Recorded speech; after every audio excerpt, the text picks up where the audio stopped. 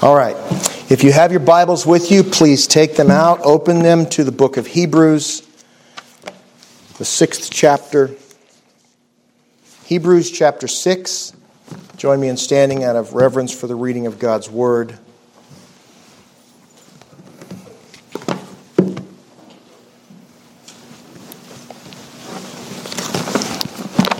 Hebrews chapter 6, beginning at verse 1.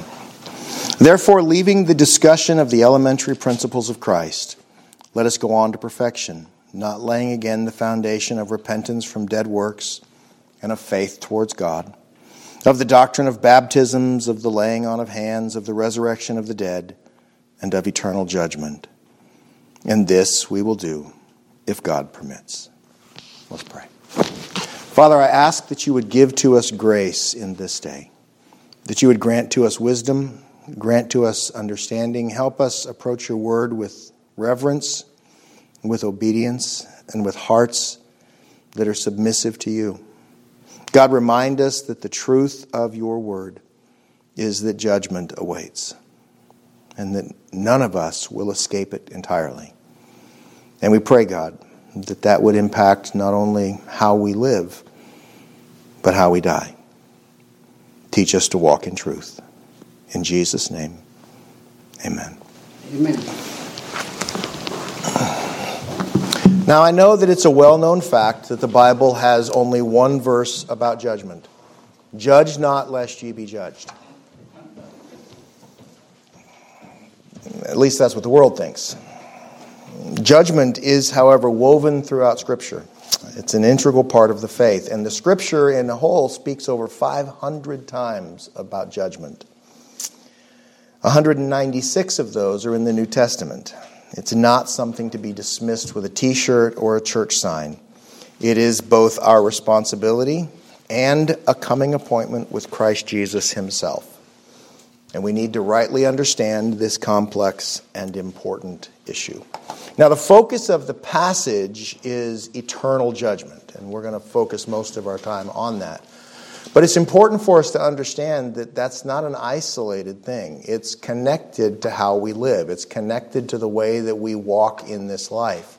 It's connected to the things that we do and the things that we say and the things that we are. And it's connected to our relationship with Christ. Our hope for escaping the judgment's wrath, anyway, is our relationship with Christ. And it is nothing else. It's not about our works. It's not about our labors. It's not about any of our actions. It is 100% about being known by Christ. Now, Scripture, when it speaks about judgment, has two basic distinctions. There are two main divisions. First is judgment in this life. And that judgment is temporal, meaning it's temporary, it's a passing thing, and it can be rectified. So if you're doing something, acting in a way that incurs the judgment of God in your life, and you repent of it and turn away from it, that judgment can be turned away from you.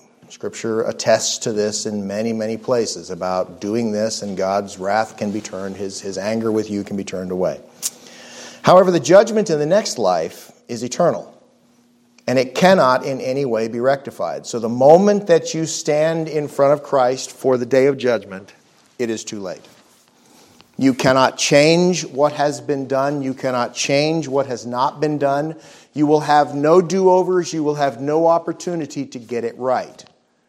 It is the book has been closed. It has been sealed. It has been finished. God has written across the book of your life, done. Well done, or it's done, hard to say, but done, right?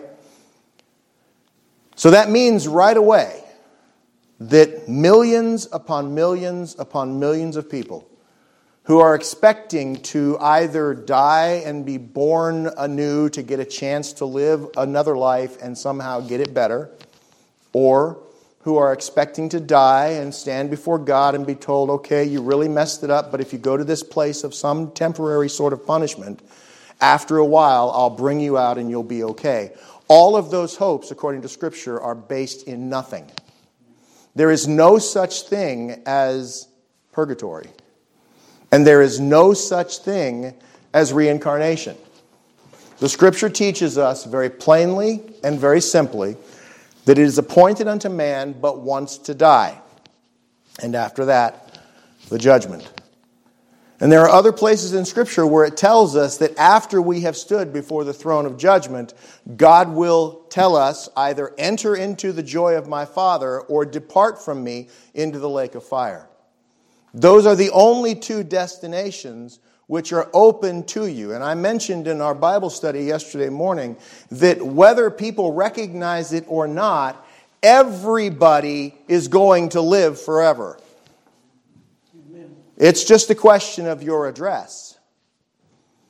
Are you going to live someplace where it is good? Or are you going to live someplace where you are under the personal, specific wrath of God for all of your sin for all of eternity? Those are the only two options that are open. And those are the only two choices that are going to be open for your final dispensation. God will decide which of those two places you go. And He will decide it based on one fact and one fact only. And that fact is, are you washed, cleansed, sanctified by the blood of Christ? In other words, are you found in the Lord Jesus, among His children, and a part of His bride? That's the only thing that is going to determine where you end up.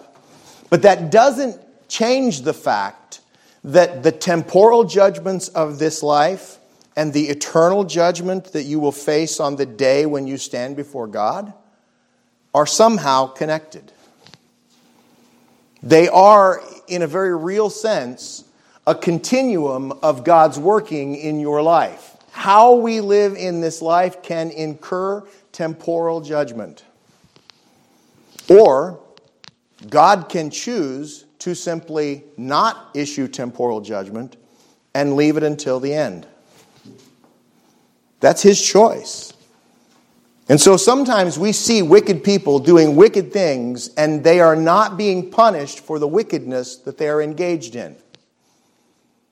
And the psalmist said, "This distressed me." And if I could paraphrase Psalm 73, he said, "God, I have a problem with the way that you run the world. I look and I see the wicked and I see them prospering and I thought about all the bad things that they do and I don't think you're behaving in a way that is fair." But then, he says, I considered their end.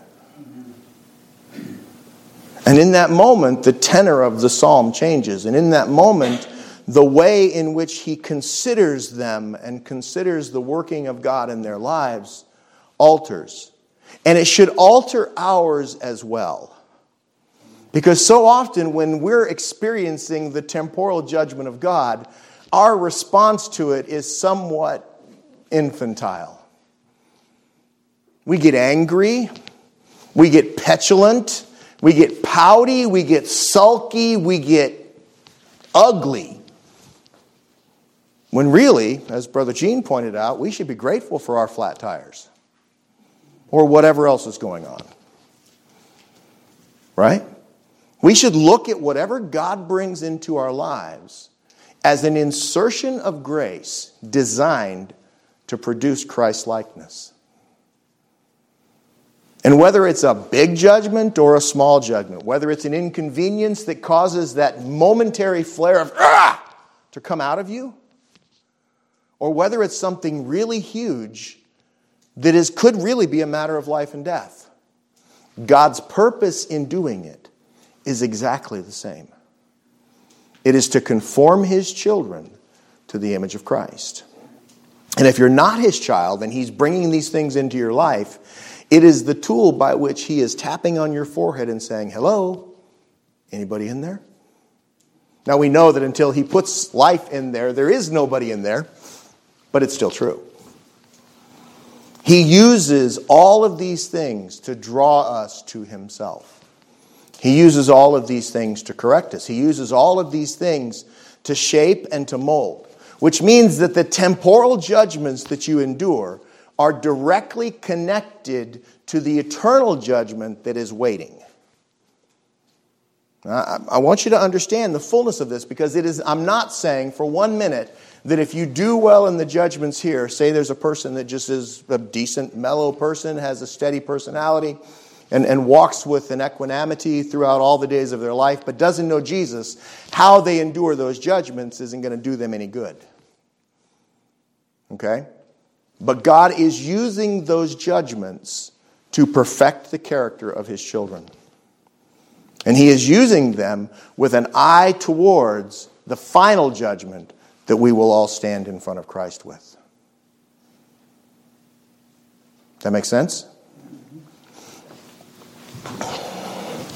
In the end, all sin will be judged. Romans 6:23 tells us the wages of sin is death. Period. But the gift of God is eternal life through Jesus Christ our Lord. Every single sin must be paid for. The only question that's really in play is, are you going to stand and attempt to pay for your own sin?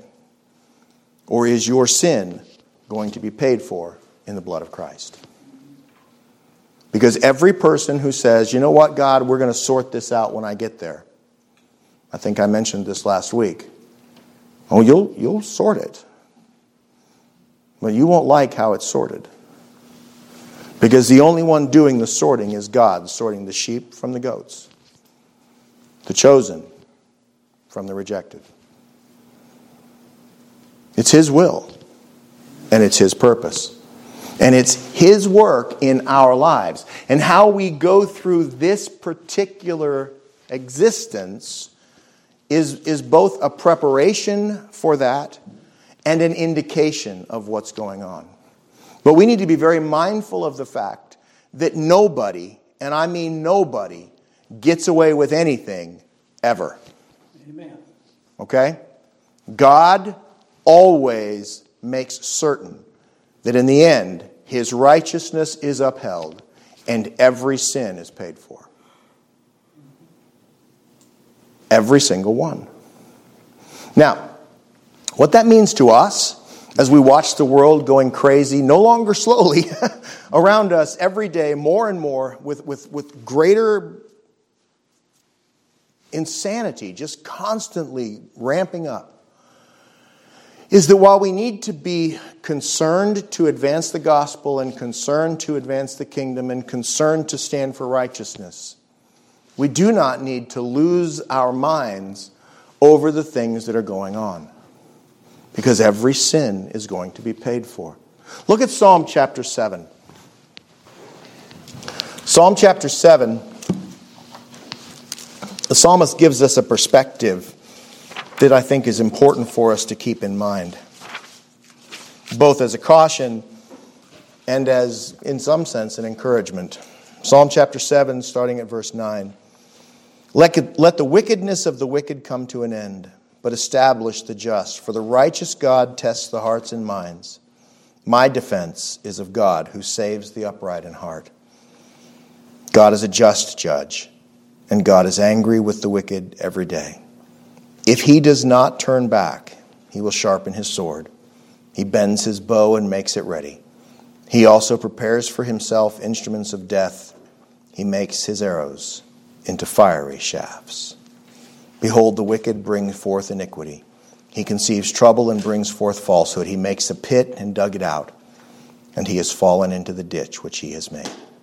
His trouble shall return upon his own head, and his violent dealing shall come down upon his own crown.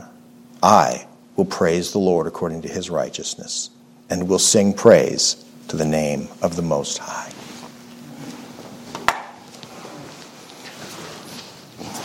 Here's why I feel like we all need to hear this. Because sometimes seeing the insanity in the world can lead us to respond in ways that might make others question our salvation. Or am I the only one?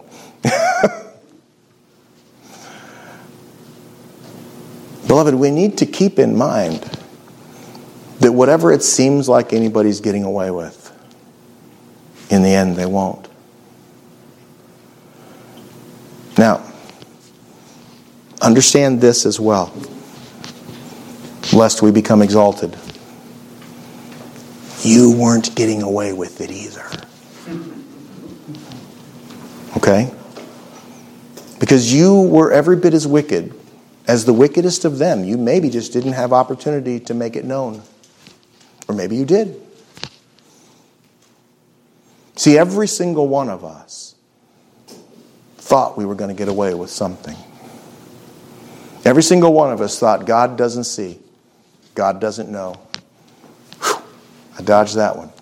Every single one of us thought that we were okay. But it wasn't until the grace of God intervened and interjected himself into us that we began to see the world differently. Which means that our attitude towards them should not be one of joy that their destruction is coming. Our attitude towards them should be one of pity and a heart of mercy that says, I want to tell you the truth of how you can avoid the things that are coming. Now, there's a twofold advantage to looking at it this way. And the first one is this. If God is pleased to save your enemy, they're not going to be your enemy anymore. They're not going to act the way that they're acting. They're not going to do the things that they're doing. They're not going to think the way that they're thinking. And they're not going to behave in the ways that make you crazy. Okay? If God were pleased right now to somehow, through his miraculous intervention, pour out his Spirit on the swamp in Washington, D.C. and save every single evil person there, they would stop making the decisions that they've been making. Because their hearts would be changed and their minds would be changed. And all the stupidity that we hear about how a man's religion shouldn't impact his politics would go away, because that's just nonsense. Who you are should impact every part of your life. It should affect and guide and influence everything that you do. Which is why Scripture tells us to pray for kings and those in authority. And it goes on to say, so that you might live peaceable lives. Which means if we're not living peaceable lives, have we been praying for them as we ought? Probably not. Have we been crying out to God to save them? Probably not. Because we have access to way too much information, which gives us a right to simply scream and yell and rant and rave and holler about the stupidity that's going on around us. I'm not saying you shouldn't be informed. I am saying you should make scripturally informed judgments about the information that you receive. And it should change the way that you look at it. Because judgment is coming. Nobody escapes it. Not you, not them.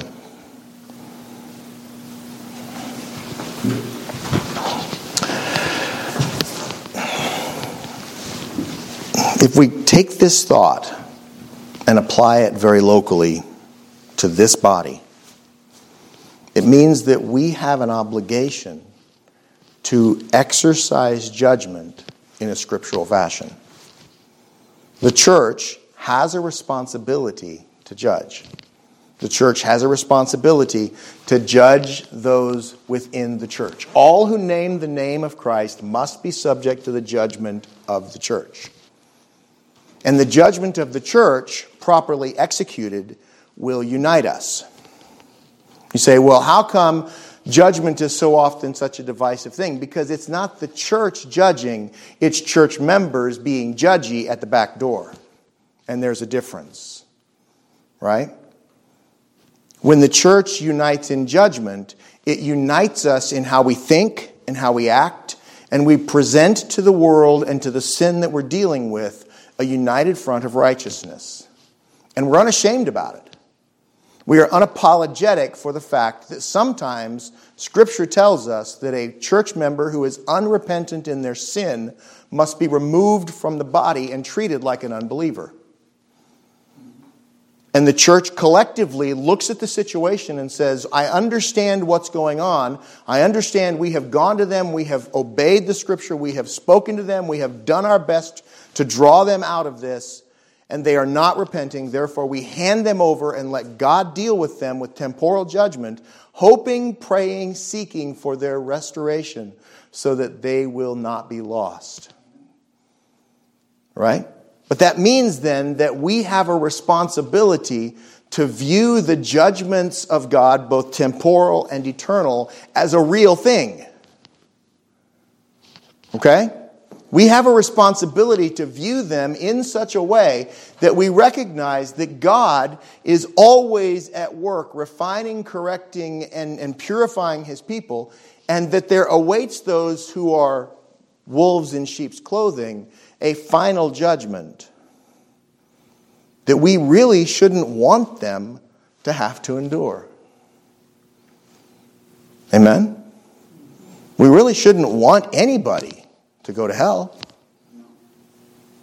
because that's the consequence of facing the judgment of God apart from the blood of Christ. And that should not make us happy. It should not make us filled with joy that, they'll get their comeuppance when they stand in front of God. And I've heard Christians say things to that effect.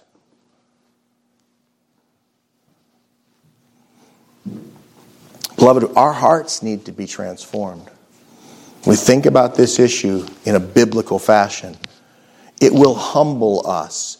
And it will cause us to remember that when a brother is persistently walking in error, that our responsibility is to go to him to do our best to draw him back from the brink. That's our job as the body of Christ. We care about each other enough to be open and upfront in our dealings with one another, to go to somebody in love and say, look, what you're doing is a problem. It needs to stop. Right? If they don't listen, then what? Well, then you take a brother or two with you and you go to them again. And you say, look, this is a problem. And if they still won't listen, you take it to the church. And the church collectively says, look, this is a problem. And if they still won't listen, the Scripture tells us at that point, you treat them as an unbeliever. But it's important that we understand how we treat unbelievers, isn't it? How do we view unbelievers? We pray for them, and we view them as people who need the gospel of Christ. It doesn't mean that we shun them. I saw them in the grocery store, so I hid. No. You go to them and you preach the gospel in the grocery store. If somebody's going to do the hiding, let it be them. Amen? You speak the truth. You tell them you're praying for them, and that you still love them, and that you want to see them restored. Beloved, God can break down such walls if the church gets this right. He can break down such barriers if we just walk in grace and truth instead of making sure that everybody knows everything that you know about what that person did and how terrible it was, so that everybody can collectively hate them together. In case you missed the memo, that would be cause for removal from the body if you didn't stop it.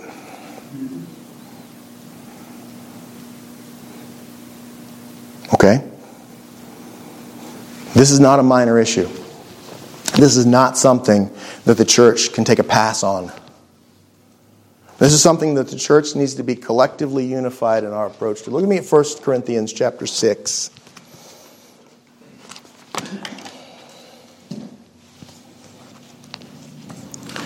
1 Corinthians chapter 6, starting at verse 6. And I want you to hear how Paul addresses this issue at the church at Corinth.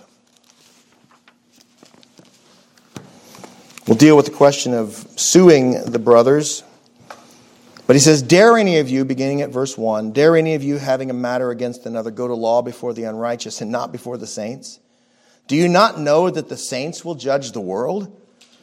And that the world will be judged by you? And are you unworthy then to judge the smallest matters? Do you not know that we shall judge angels?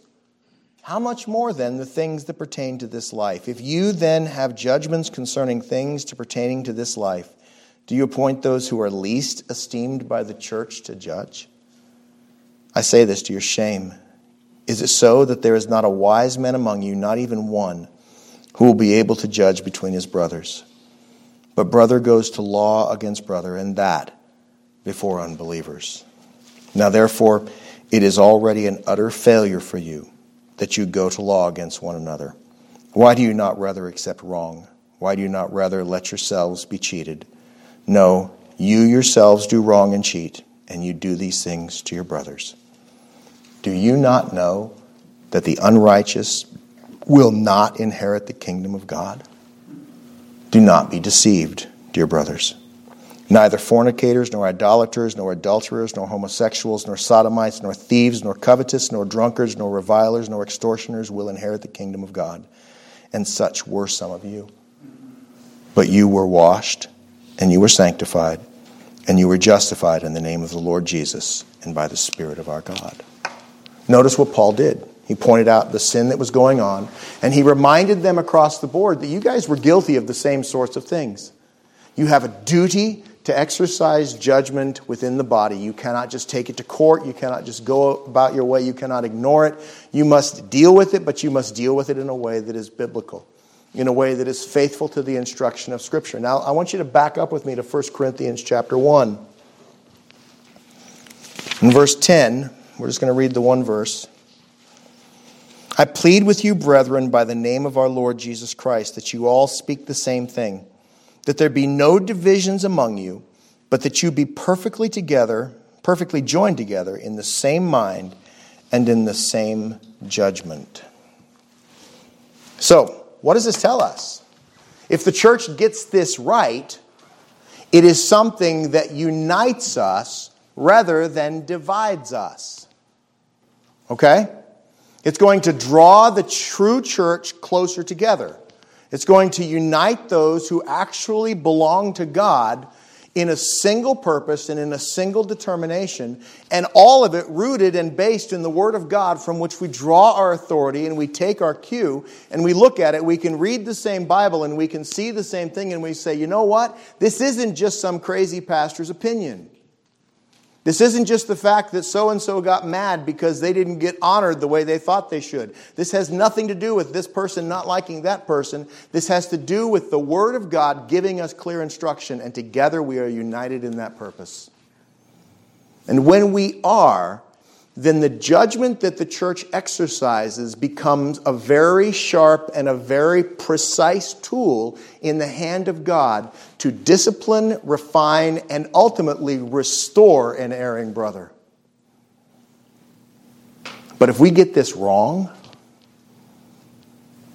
our action makes it worse. Okay? I'm going to remind you one more time before we go on that all of this happens not in a vacuum, but under the shadow of the impending eternal judgment. Because it is appointed unto man but once to die, and after that, the judgment. But here's the part that we need to pay attention to. Look at 1 Corinthians chapter 11.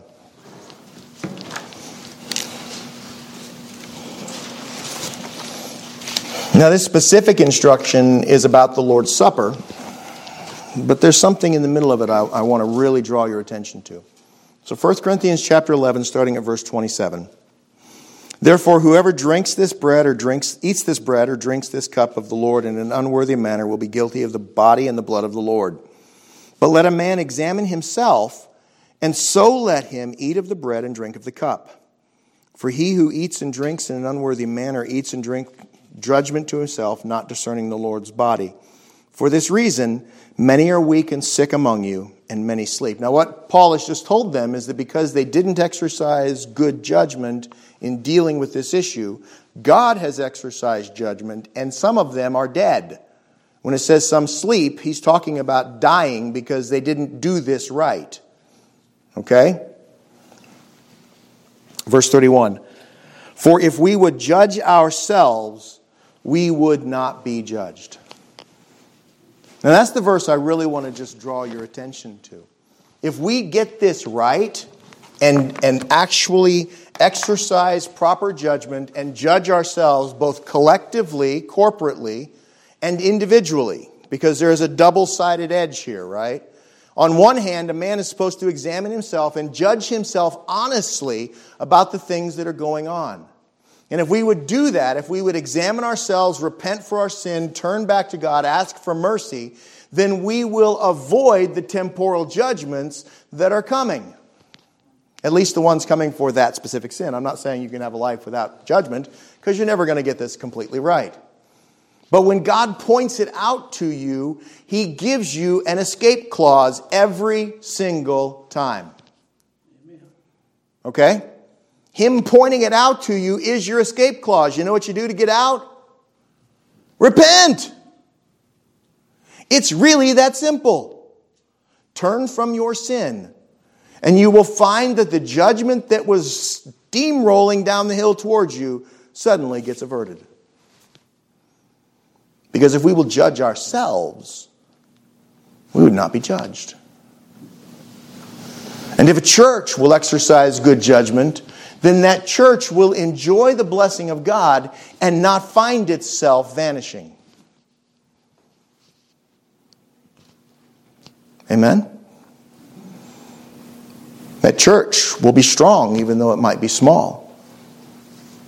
It will be united. It will be a blessing. It will be a testimony of grace. It will be something beautiful. But it begins with us being earnest about judgment and keeping in mind that underneath and around it and over it and surrounding it completely is the impending reality of eternal judgment.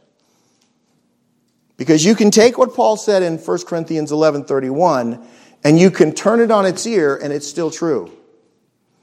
If we would judge ourselves, we would not be judged. Therefore, if we do not judge ourselves, we will be.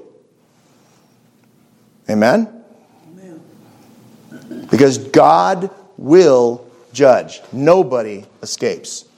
2 Corinthians 5:10. Turn there if you would, please.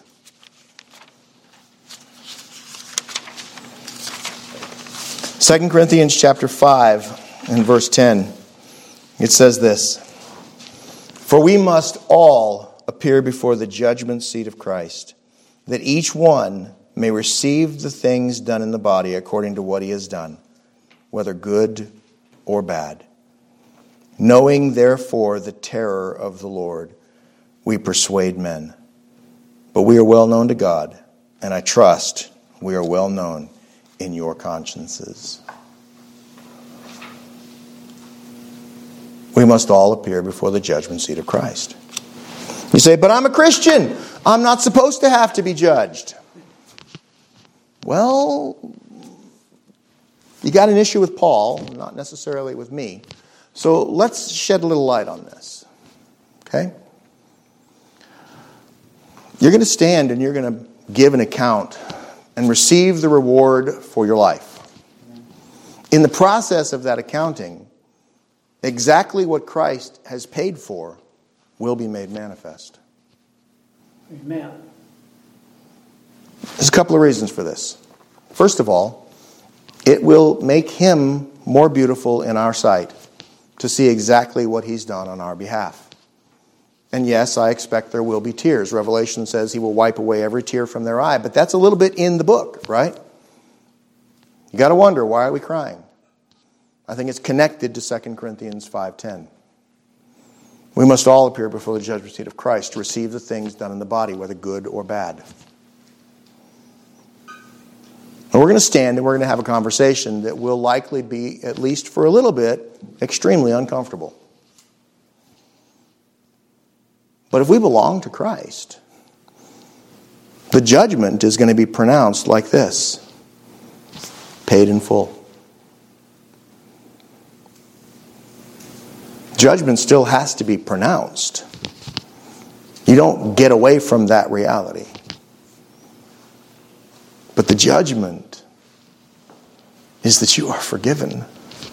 Amen. That it has been paid in full by the death of Christ.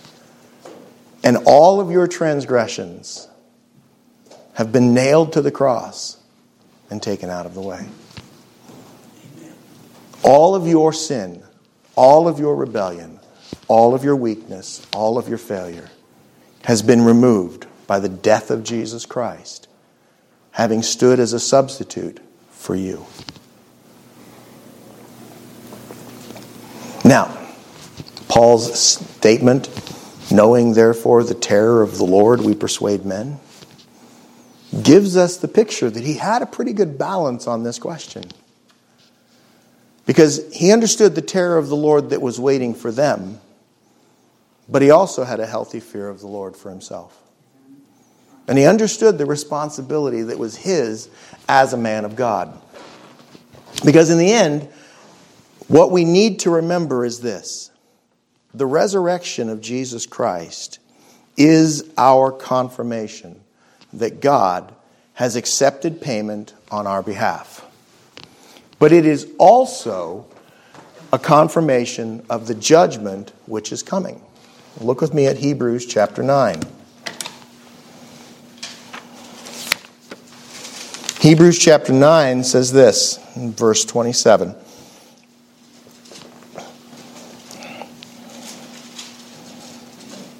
I want you to see it.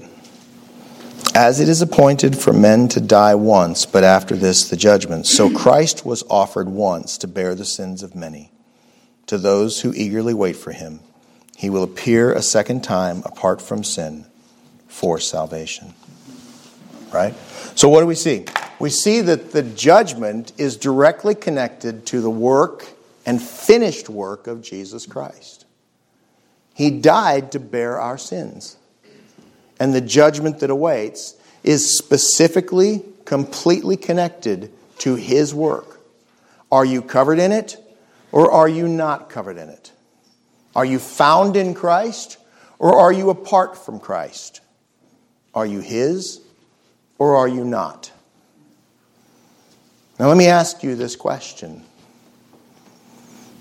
How is it that Christ's blood is applied to your sin if you never talk about it? On what grounds do we have the judgment of God for the sins that you're guilty of if they're never brought up in any capacity? You see, they will be discussed, and Christ will pronounce, these are covered. These are atoned for. This one is mine. And those are the words that give us hope. You see, the truth that has been given to us is that God himself has made us his own. Look, I don't want any part of that. I don't want there to be even one scrap of the work that makes me God's to depend on me. I am very well aware of my infinite capacity to mess things up. I am very well aware of my seemingly endless capacity to do the wrong thing when I should do the right thing. I am very well aware of the fact that in me no good thing dwells.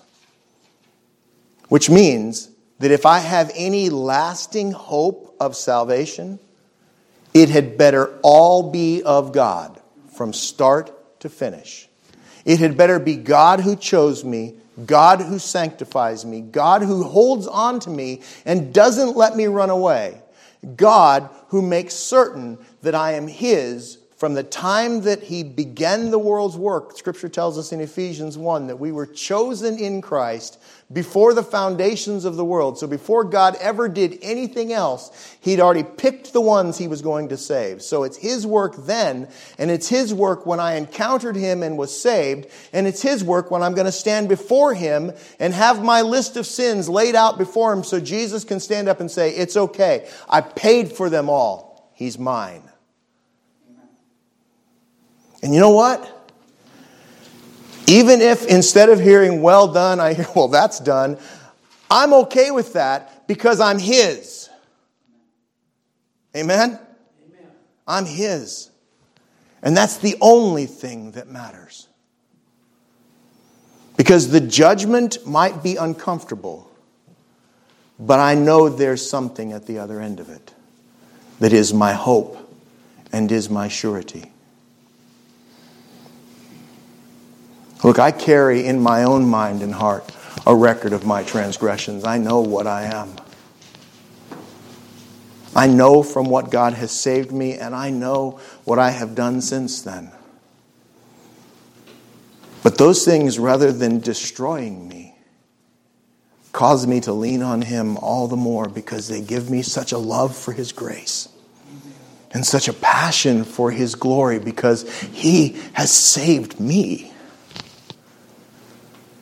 I can't imagine wanting to have any part of that glory. I can't imagine being so filled with my own ego that all I want is to make sure that I can stand at the day of judgment and go, look what a good job I did. No. Because I didn't.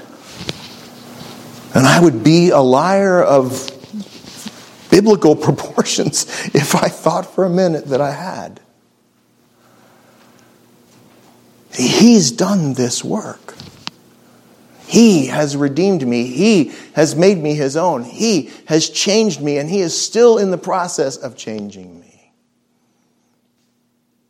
By His grace and for His glory through temporal judgments that seem to come all the time, by the reality that every single day I get up and I'm reminded how greatly I can mess things up. By the fact that I still don't have a solid hold on the temper that I used to be so proud of. That I still have to fight. That I still have to do my best to walk in grace and extend grace to other people. I'm reminded constantly of my need for a sovereign God and a majestic, glorious, omnipotent Savior. And I'm reminded of that, at least in part, by knowing from what I have been saved. By knowing the record of my wrongs, by being aware of it, and by understanding that there's a tension between this. I don't have to just go, you know what, these things are gone forever, I'm never going to talk about them, because it's out of that filth that the glory of God is made more beautiful. And if the day of judgment is about the exaltation of Christ over all things, and if we read Philippians 2 aright, every knee will bow, every tongue will confess that Jesus Christ is Lord over all forever. Amen? Amen? That means that His glory is being manifested at the day of judgment. Well, riddle me this.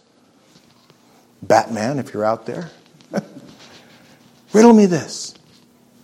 How much glory will He get by a bunch of clean-slated people having no mention of their sin and just, He saved these wonderfully, perfectly clean people because there's no record of their wrong. It's gone forever. We don't have anything to talk about. Does He receive glory from that? Well, He was willing to save somebody, so I guess there's a little glory. But I want Jesus to receive maximum glory, which means, unfortunately for me, that all of my sin will be laid out before not only Him, but maybe others. That's a little frightening. But certainly before Him. And we'll have that conversation that will be uncomfortable, but holds in it the promise of final glorification and a welcoming into His kingdom, cleansed from all of it, with a greater love for Him because of what He has saved me from than I ever would have if my mind were wiped clean. Amen? Hard. Potentially painful. But at the same time, so beautiful, it is inexpressible. Because it's not just my filth that He died for. It's yours. It's every single believer who has ever been or who ever will be. And all of that, by the grace and the glory and the majesty of God, translated into glory for Jesus. That is an incredibly beautiful thing. So what do you do with this? Well, first of all, this should ignite our passion to proclaim the gospel. 2 Timothy chapter 4.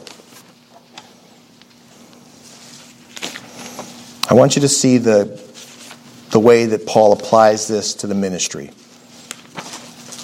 And understand that we're all called to minister in some capacity. 2 Timothy chapter 4, Paul writes this. I charge you therefore, before God and the Lord Jesus Christ, who will judge the living and the dead at his appearing and his kingdom. So there's that judgment again. Preach the word. Be ready in season and out of season, convince, rebuke, exhort with all long suffering and teaching, for the time will come when they will not endure sound doctrine. But according to their own desires, because they have itching ears, they will heap up for themselves teachers, and they will turn their ears away from the truth and be turned aside to fables. But you be watchful in all things, endure affliction, do the work of an evangelist, fulfill your ministry. Paul says, look, let judgment inform your message. Let judgment inform your proclamation of the gospel, because judgment is coming. Now, this is hard to get our head around sometimes, because we tend to lose sight of the fact that God is completely righteous, 100% holy, and always does what is right. We tend to let our own egos get the best of us, and we tend sometimes to look at what God has done and say, God, what are you doing? Right?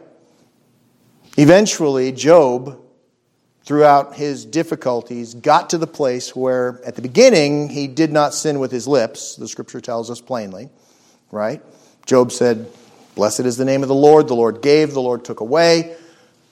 Praise be his name. And the Scripture says, in all this, Job did not sin. Didn't sin with his lips, didn't say anything wrong. In other words, the Bible gave its affirmation that that statement was truth. But by the time we get to the end of the book of Job, God says to Job, who is this who darkens my counsel without wisdom? In other words, Job, you've gone off the deep end, buddy. You started off getting it right, and now you have blamed me for things that you do not understand why I do what I do, and think that you have the right and the power and the wisdom to stand in judgment over what I do. So let's ask some questions here, oh man. I'm going to question you, and you're going to answer me. And he starts off with, where were you? And he goes on for about 4 chapters. And after the first round, Job says, I repent in dust and ashes. I cover my mouth. I'm sorry I said anything. And God says, oh no, we're not done yet. I'm still going. And the heart of the entire book of Job, and honestly, the heart of the whole Scripture, is unpacked for us in those 4 chapters of Job. And here's it is. God says to him and to us, I'm God, and you are not. You deal with it. Trust me, and trust my judgments, and remember that whatever I do is right. Okay? That needs to inform us as we deal with the question of eternal judgment. We can trust that God will do what is right, regardless of what it looks like to us. So when that little voice rises up in you and we say, I think God got this wrong, we need to recognize that as sin and immediately repent. God, you've done what is right. Abraham challenged God with that question when he was discussing Sodom and Gomorrah. Will not the judge of all the earth do what's right? God didn't smite him for it. In fact, God engaged in the discussion. Yeah, I'll do what's right. What are you asking me, Abram? Was it changing God's mind? No. Was it helping Abraham understand? Yes. Was it teaching us? Because if you think about it, pleading for the mercy for an entire city, if only 10 righteous people could be found, is a remarkable thing, right? And I've often said, just quippingly, that Abraham stopped too soon. That if he'd come down to say, what if there was only one? That God probably would have said, sure, I'll save it for one. But just stop where he stopped, because something dawned on Abraham in the course of that conversation. Surely there's 10. Right? Surely there's got to be 10. I think I'm safe here. But what does the Scripture show us after what happened? There weren't. There weren't 10. And God did what was right. And Abraham had to come to grips with the fact that he just didn't know everything he thought he knew. Amen? And sometimes when we look at the world around us, we tend to think that God's a little bit too harsh. That things are not really as bad as some people say they are. That things are not really as chaotic as some people say they are. This is all just smoke and mirrors, and it's okay. But in the end, remember that God knows everything that can be known. And the judge of all the earth will do what is right. Always. So that should inform our thinking, and it should inform our action. It should enlighten us or inspire us to make certain that we are articulating the gospel. But it should also cause us to make certain of our own soul. Amen? Amen? There's a tendency that runs in Baptist churches for sure, wherein somebody will say, you walked the aisle, you said the prayer, you made the confession, we signed the paper, don't ever question it. And that counsel sends, I have no idea how many people straight to hell. Because the Scripture says something completely different. The Scripture says, examine your soul to see whether you are in the faith. So as you think about judgment, it should cause you to examine your own soul. Now, if you look at your soul and you say, you know what, I'm still a ruined sinner, but I belong to Christ and I know it because I have the Spirit of God dwelling in me. I love Him. I love His Word. I love His people. I love the things of God. Everything about Him just ignites in me a passion, and I know that I'm His. Then you're encouraged. But if you examine your soul and you think to yourself, will that fool ever shut up? Well, I am a fool, and maybe I sometimes do go on too long, but maybe, just maybe, it has something to communicate to you about the condition of your soul and its response to the truth. So examine your soul. When you think about eternal judgment, check yourself. Make sure that you're in the faith. Make sure that Christ's imprint is on your life. And then be faithful to live out the faith so that you are not a stumbling block to somebody else because you can't control yourself. Amen? Because there's a lot of people that are genuinely saved that I really wish would just be quiet. So check yourself in that capacity as well. Make sure that you understand that you are called to be a witness and a testimony to the people around you.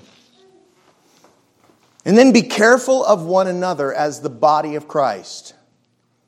In other words, be mindful of the fact that when a brother's gone off the rails, there are signs. Okay? And we need one another to look out for each other because the signs are not always obvious to us. The signs are not always going to be plainly evident to the person who's in trouble. But they will be evident to the people who are around them if their eyes are open and they're awake and aware. They will be evident to the body, which is one of the reasons why we need the body.